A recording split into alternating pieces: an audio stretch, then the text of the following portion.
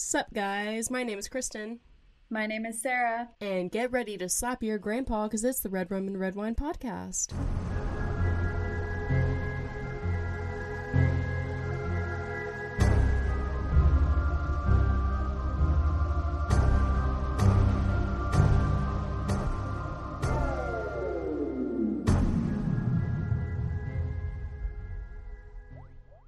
We do not condone nor approve of slapping your grandpa, but I am going to have to say after this episode, like, you're gonna want to slap at least one. At least one. Because I'm pretty sure that this guy's a grandpa at this point. Yeah, this guy's a doozy. I originally did have another case planned for today's episode, but fate would have it that sticky note got lost in the abyss. So I did a quick little search on Google, and the headliner of this one just absolutely fucking shocked me. So, let's just get into the case of a grandpa named Albert Flick. Now, I'm starting off this case, I guess, a little different than how I usually start mine. It's not, like, right at the beginning. I'm starting somewhat at the end. But on the morning of July 15th of 2018, we have 48-year-old Kimberly Dobby, who was leaving a Dunkin' Donuts in Lewistown, Maine, with her 11-year-old twin boys, and they were making their way down to a nearby Rancourt's laundromat. Unbeknownst to Kim and her boys, though, a 76-year-old man named Albert Flick was quietly following them just out of Kimberly's sight. He did this because Kimberly had actually known Albert and would have recognized him right away if she would have seen him. Because, you see, Albert had actually been following Kimberly around the town for quite some time. It was described in some articles as a few days before this incident. And it was described by witnesses that though she would interact with him, she was constantly denying his romantic advances. Though no matter how much she seemed to deny him, he would always seem to be right around the corner the very next day. It would be described by multiple witnesses that he would be pacing right outside of Kimberly's sight as he watched her put a load of laundry into the wash and then stepped outside to make a phone call while her boys followed her and played on the sidewalk right nearby. It was while she was on her phone and the sidewalk had finally cleared of other pedestrians other than her sons that Kimberly would see Albert approach her. Probably thinking that this was just going to be another annoying encounter with Albert and that she would have to quickly brush him off and get on with her day, she is shocked when she sees Albert raise a pink-handled paring knife that he had purchased at Walmart just 2 days prior. The next events would be caught on a nearby surveillance camera that was located outside, and it would be described that Flick would quickly say something to her, though it's not really known what was said. And Kimberly would be heard screaming, "Leave me alone," before Flick would plunge the knife into Kimberly Dobby. Albert would begin to repeatedly stab Kimberly when a man named Dennis Fisher, who just so happened to be on town on business that day, so it just seemed like a very chance encounter, would hear Kimberly scream and run outside to see Albert brutally attacking her.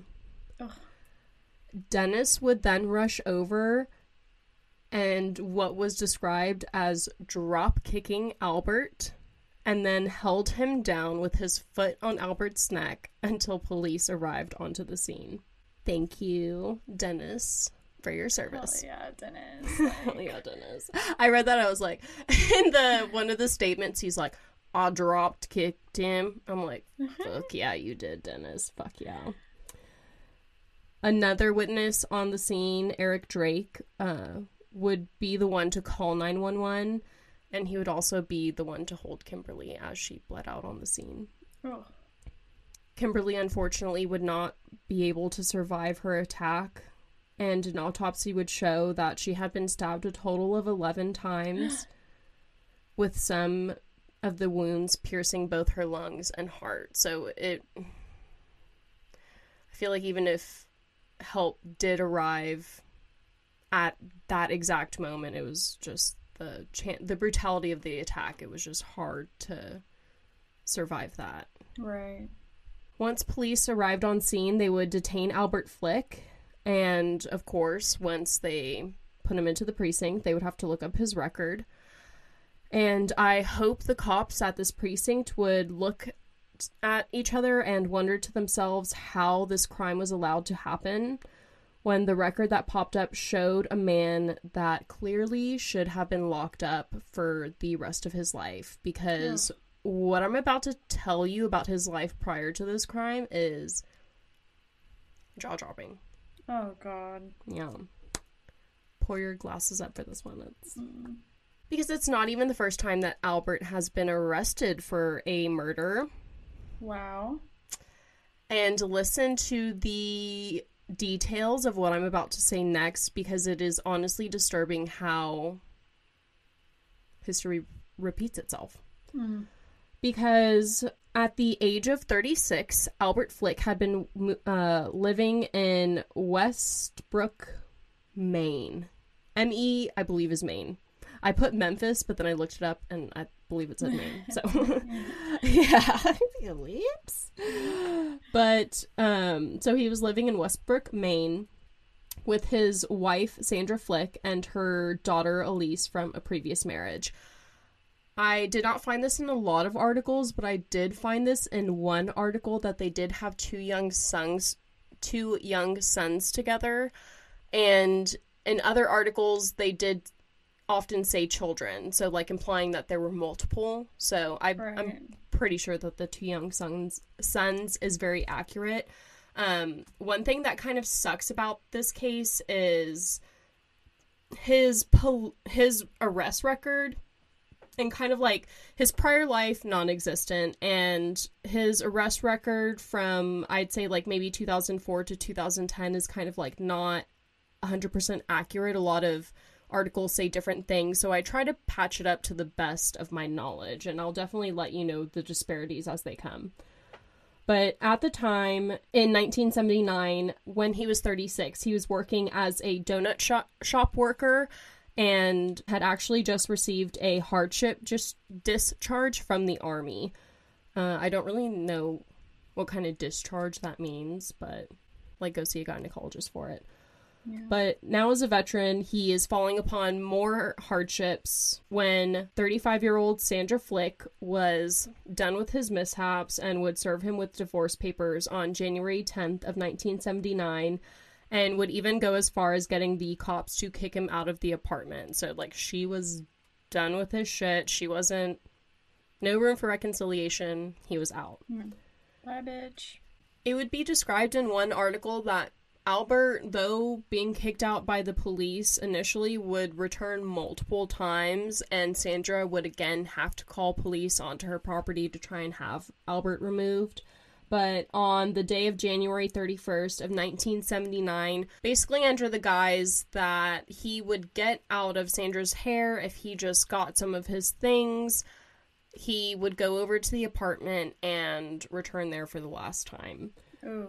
According to statements from Sandra's then 12-year-old daughter, Elise Kimball, who was, again, from a previous marriage, she would watch through a crack in the door as Albert walked into the apartment and began showing Sandra how to remove hooks from the fishing lines that he had.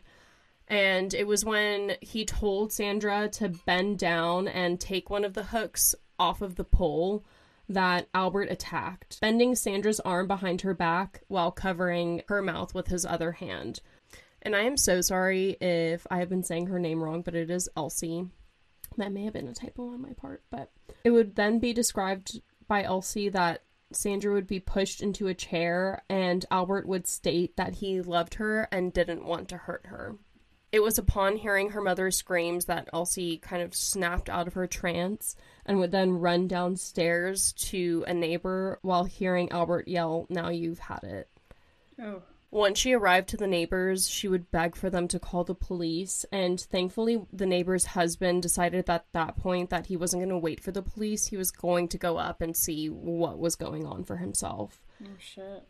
And it was actually while he was going up the stairs that he would walk fucking past Albert, and he would notice that Albert at that point was covered in blood.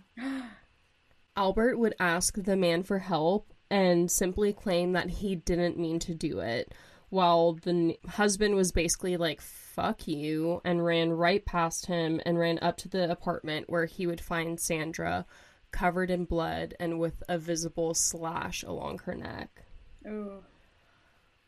Miraculously, I don't know how, but somehow Sandra is still alive at this point, and she is able to tell this neighbor's husband that Albert Flick, her husband, was the one that killed her. And she was able to last long enough to say that before she ultimately ended up passing, before I believe police were able to make it on the scene. Oh.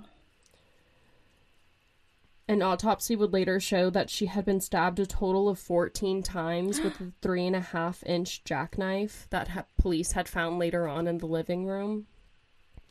And she had received multiple wounds very similar to Kimberly, again in her neck and chest area, with one even said to have pierced her heart. Oh. So it's hearing this first case and knowing that it happened like some terrible math later, like it's why is it so similar, and why did we allow this to happen? And it's so I guess let's get into that. Albert, who was 36 at the time, would spin the lie that Sandra had been threatening to hurt herself and the children, and at some point Albert would get fed up with her claims, and that was when he would push her in the chair. Sandra would then yell out at Elsie to run downstairs, and after that Sandra would then threaten to kill herself with a knife, and that is when Albert, I guess, had to defend himself, and the knife somehow ended up in his hand, and he somehow ended up stabbing Sandra 14 times. Right. Because you need to use self-defense when someone is claiming to kill themselves. Yes. Yeah. Thankfully, the jury didn't buy into this, and he would be found guilty and sentenced to 25 years in prison. Though in some articles I read 30 years in prison, and honestly, when he gets out, it's like kind of varies. Like some I read 2000, some I read 2007, but I believe that the most accurate time frame is that he got out of jail in 2004 and received a 25-year sentence, because the 30-year sentence, they kept saying he got out of prison in 9 years early on good behavior, and the math doesn't like math right when you do it that way. So it makes more sense when it's 25 years and he gets out in 2004. Sorry if that confuses anyone. But spoiler alert, he gets out of prison. So during his sentencing, his family would describe him as a good man who was simply grown in an atmosphere of violence, and I guess was trying to excuse his violent behavior. Mm. He would try to appeal his conviction just a year after he was found guilty of the murder of his wife, Sandra Flick. He would question that the pretrial process and the sufficiency of the state evidence was not valid before the state would tell him no, that the errors in fact were right, and he did in fact kill his wife. And like I had said previously, he does end up getting out of prison, I believe, in the 2004-ish year. And no surprise to those that listen to this podcast, he continues right out of prison with his misogynistic ways. On June 2nd of 2007, Albert would be arrested in Portland for punching and stabbing his alleged girlfriend with a fork. He was charged with misdemeanor. Yeah. He is Little Mermaid up in this hoe. He was charged with misdemeanor assault involving domestic violence and would later be tacked on with criminal threatening, because I am not sure what case it happens in. I wouldn't be shocked if it was both, and I'm just not getting the full story, but he is definitely accused of like threatening witnesses, female witnesses that go against him and say, oh, I was assaulted by him. He again gets tacked on with the criminal threatening, felony, and aggravated assault, And I have no idea why he gets tacked on with these charges, but I do know at some point he goes up to a female witness who had an assault charge against him and was like, "You'll get yours." So it's just like intimidation. Yeah. Into not wanting to charge, and just keep that little side bookmark it for what fucking pops up for the defense attorney side later on, because it's just funny. It's funny how it full circles.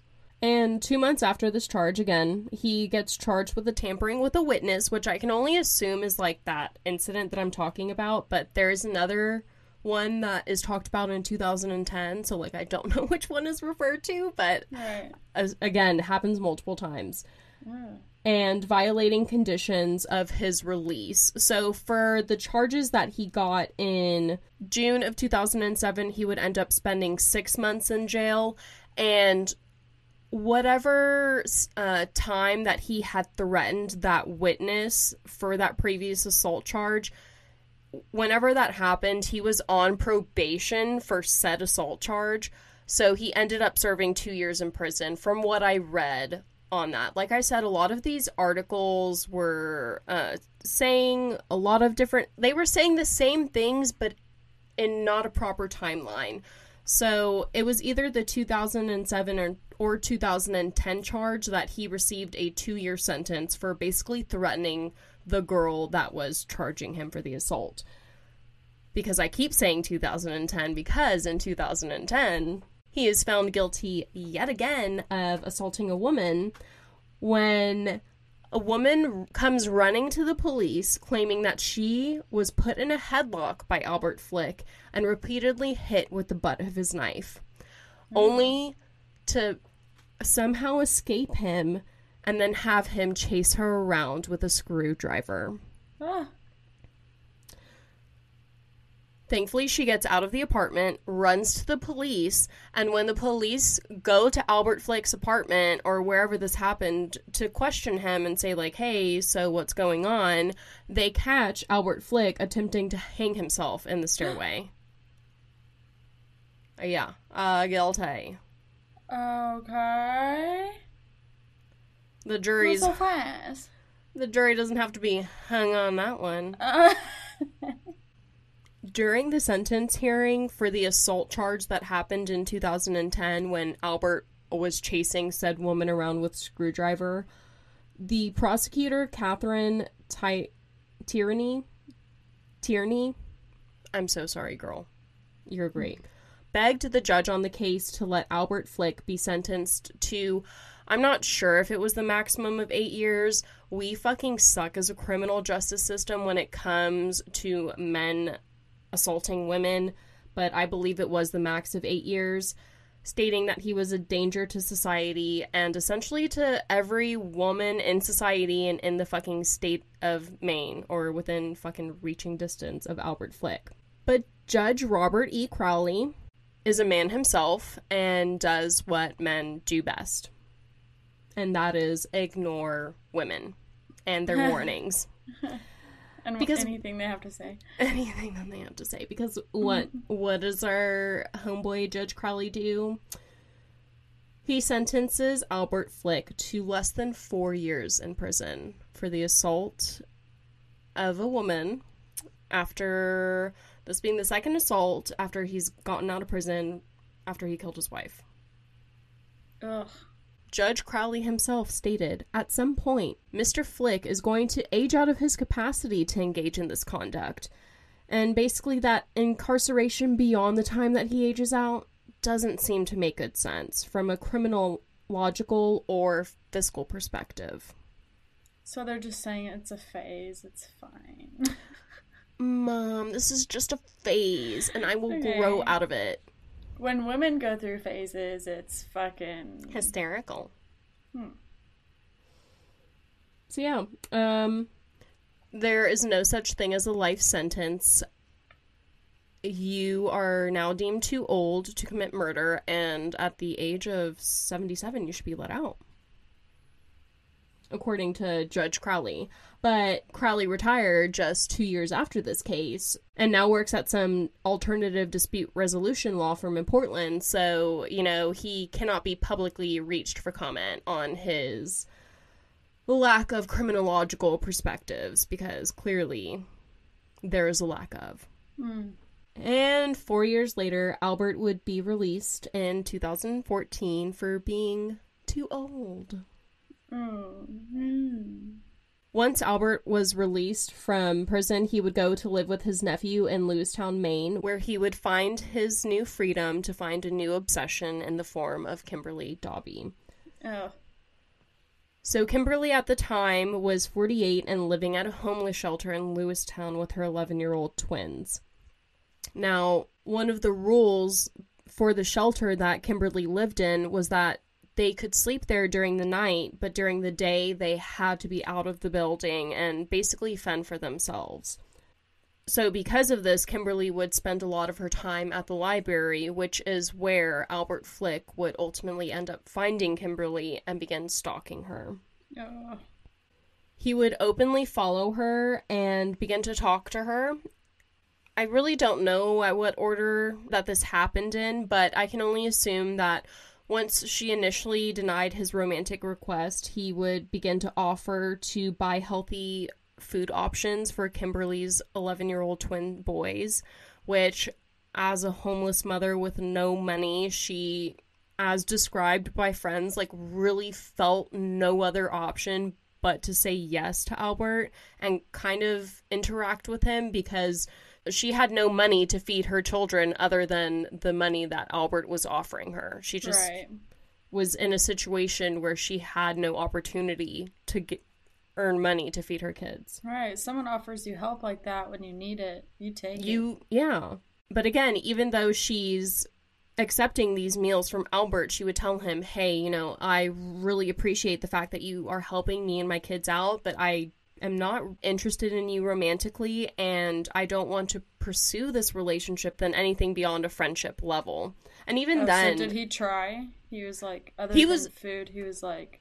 He definitely tried to pursue her romantically, and multiple witnesses and, people who had talked to Kimberly would say that Kimberly, though she would tolerate Alfred, she really did not... Or Albert. Though she would tolerate Albert, she really did not want him around. She was very creeped out by him. He was very much older than her at this point. She's just I'm trying to raise my 2 kids. I'm trying to get my life together. I really don't have time for this. I just really want to focus on, making it day by day before I even worry about a romance or even, and even then, if I'm interested in a romance and I don't want it to be with you, then I don't want it to be with you, and that should be enough. Right. The fact that, really fucked me up about this case was that Kimberly had actually been awarded an apartment outside of Lewistown right before her murder, and she was actually set to meet the caseworker to grab the keys for that apartment the day after her murder. So she was so close to that freedom from Lewistown and from Albert Flick, and literally the day before is murdered by fucking Albert. Albert Flick during trial would wear black headphones, which was described as to help him hear due to his old age. During the trial, it would be told that Albert had found out the fact that Kimberly had been granted that apartment and was about to move out of Lewistown, and came to the conclusion, basically, that if I can't have her, no one can. Ugh. Though, to this day, officially, Albert has never given a motive as to why he committed that crime. Even though there would be multiple people that would come out and testify that Kimberly repeatedly would tell Albert, I don't want a relationship with you. He's very creepy. I want him to leave me alone, but I feel like I can't tell him to leave me alone. You would still have people like the defense attorney victim blame her, which During the trial, this defense attorney, Alan Labozo, very fitting last name, would essentially tell the jury that there was no indication prior to the murder that Albert was a threat to Kimberly or to society, and that in spite of all of Albert's quote-unquote creepiness, which the defense attorney would just try to brush off as, like, old man behavior, he would say, well, Kimberly never went to the police. There was never a police complaint, so how can you say that Albert was really a threat if there was no police complaint? And to that, I'm just like, are you fucking serious? Because the way that you're treating her now during this trial, would she have even been taken seriously by police? Right. Because it's like, in all honesty, let's break down the case for what this really is. It's a case about how we gave a homeless woman no safe space to reside after we kick her and her twin sons out during the night. We give her no access to healthy food options to the point where she feels the need to have to accept this help from this creepy ass dude that is clearly stalking and harassing her, but she has no other way to feed her fucking kids because we're giving her no fucking option. So she has to say yes because otherwise she's letting her kids go unfed and she's being a quote-unquote bad mom. And on top of that, the creepy-ass man that we're letting this woman talk to is a man that we as society have willingly let out after he has committed multiple violent fucking crimes against women. So what are we saying here? Did this case happen because she's homeless, because she's a woman, because he's a man and he's white, or because we're just like literally built in a society where women are discriminated upon every fucking thing? Because the amount of crime that happens, and I'm not just talking about the United States, I'm talking about Mr. Worldwide, fucking everywhere, is that the amount of crime against women is fucking staggering. And me personally, I had a fucking ex in college that took photos without my consent and blew them up on an app that my university loved to use. And what did society do about that? Other than feel like I couldn't say anything because I would be shamed in that situation. And that's not even the worst situation that I can think of that has happened to me or right. that has happened to women around the world. And it's to the fact that you are a unicorn if you can say that no type of sexual harassment or sexual violence has been committed against you as a woman in this globe is fucking astronomical. It's mind-boggling. Why are we saying that women need a curfew rather than blaming the men that are committing these violent acts, not just against women, but on men as well? Peep the next episode, because I'm not just about women. I'm non-biased. I'm about the men too. But it's fucking staggering that we let these men get away with it because the majority of the crime has happened against women, and you know, it doesn't matter. Right. It doesn't matter. No. Never does. Never does. But you're not alone. As a woman, you're not alone. Yeah. So.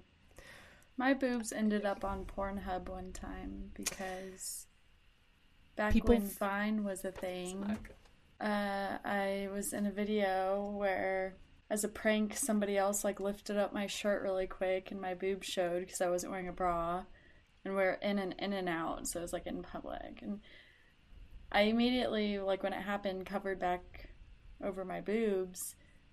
But that's all it takes. You couldn't tell in the video that my boobs showed really at all.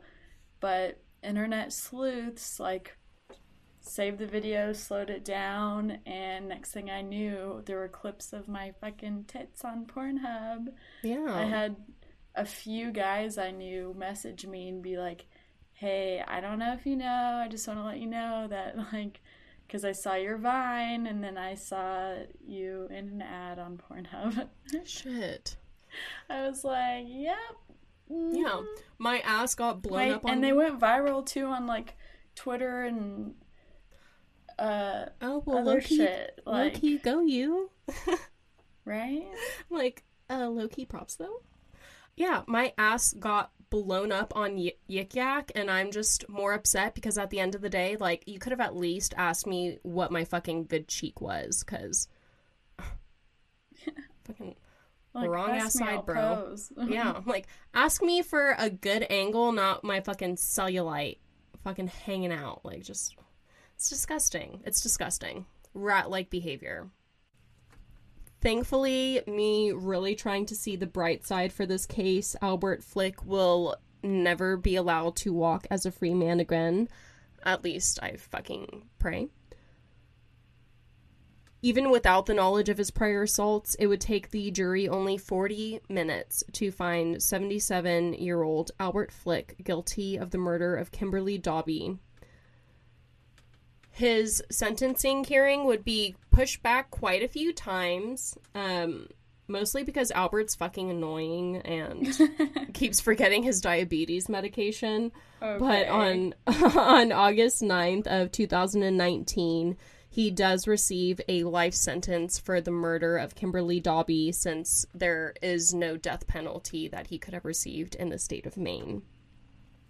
Okay. So just to end off on some words from Kimberly's family and friends, they would state that they were very gratified with the jury verdict and that there is at least some peace to the level of his conviction now. Like, they know that he at least, hopefully, fingers crossed, please don't let him the fuck out again, because he has proved that old age ain't no thing. Old age ain't nothing but a number. Mm-hmm.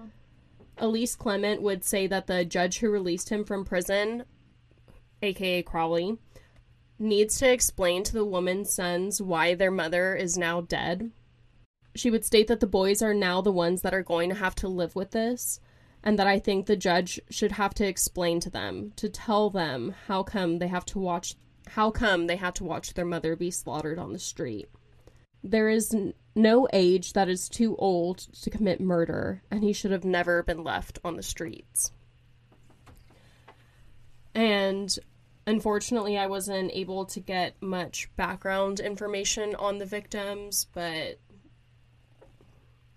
definitely just want to take a moment to remember Kimberly and Sandra and the two women that weren't named from his previous assaults, and just to highlight the fact that after Sandra, it should not have happened to any other woman, and the fact that Kimberly, as a homeless woman or just as a homeless person, shouldn't have been given the treatment. I feel maybe I'm speaking out of turn, but I really don't care, because I feel like I know the United States just fucking was the only vote to say that food is not a universal need, but I feel that no human should have to worry about what food they're getting, or if the food that they're getting is fucking chemically processed, or maybe gonna give them cancer later on, or just like we should allow healthy options for people for non-exorbitant prices. It just highlights a lot of the issues that we have, not only in our criminal justice community, but in the homelessness community, because social justice, thank you, because it's fucking staggering. It's upsetting. 2018, not that it's far like off. Yesterday. It was yesteryear. I blinked and that just happened. It's why? It's upsetting. I've experienced it. Sarah's experienced it. I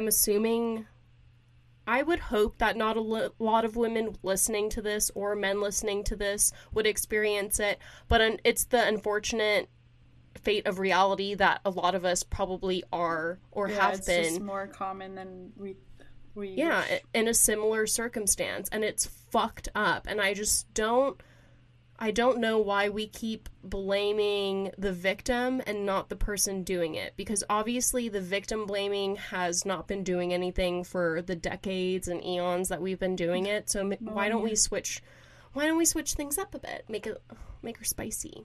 Yeah. So yeah, that's my rant. Hope I didn't expose too much of myself, but at the same time I think it's important to highlight the fact that women every woman pretty much goes through some type of violence. I mean, like, maybe I'm speaking out of my ass, but coming from experience and, like, the women that have been surrounded by me, like, it's not an uncommon topic. And, right. You know, I'm done hearing about it, honestly. We're never done. Never done. That's why this podcast will forever remain in business, much to the dismay of the people hearing it, but... Much to the dismay of it actually not being a business, but... Maybe if we stop Googling so much and take it seriously, we'll... Simba says no to that. Thank you, Kristen. I definitely feel like slapping that grandpa now, yes. The joke makes sense now. I don't condone slapping grandpas, but... If you want to slap this one, I'm sure he's still alive, so... Sure, he's probably fucking into it. He's a misogynistic, twisted fuck, but... Please, guys, if you see something, say something, and just know you're not alone. You're not alone, and... I'm terrible at speaking wise words, but... Cheers to speaking on not only domestic violence, but... the homelessness crisis that I know, especially now, given the COVID crisis, a lot of people are experiencing, and I don't think that enough people talk about. I agree, Kristen. Thank you for that. Cheers. Cheers to, just always being aware as a woman. Like Kristen said, if you see something, say something. If authorities don't care or don't listen or don't believe you, fucking just try not to give up. Find someone who will listen. All right, guys. Well, we hope that you learned something or liked this episode, and we hope that you like, comment, subscribe, and follow us on one of our social media accounts. At RARW Podcast. And please like my post because I'm getting super sad. But if not, maybe send us an email because, she's still dry. I know, she's probably never going to happen, but it would be nice. Just, we got to do an outro, so here she is. She wants some action. Red Rum and Red Wine Podcast at gmail.com. She's nice and lubed up and ready to go. All right, before I get canceled. Bye.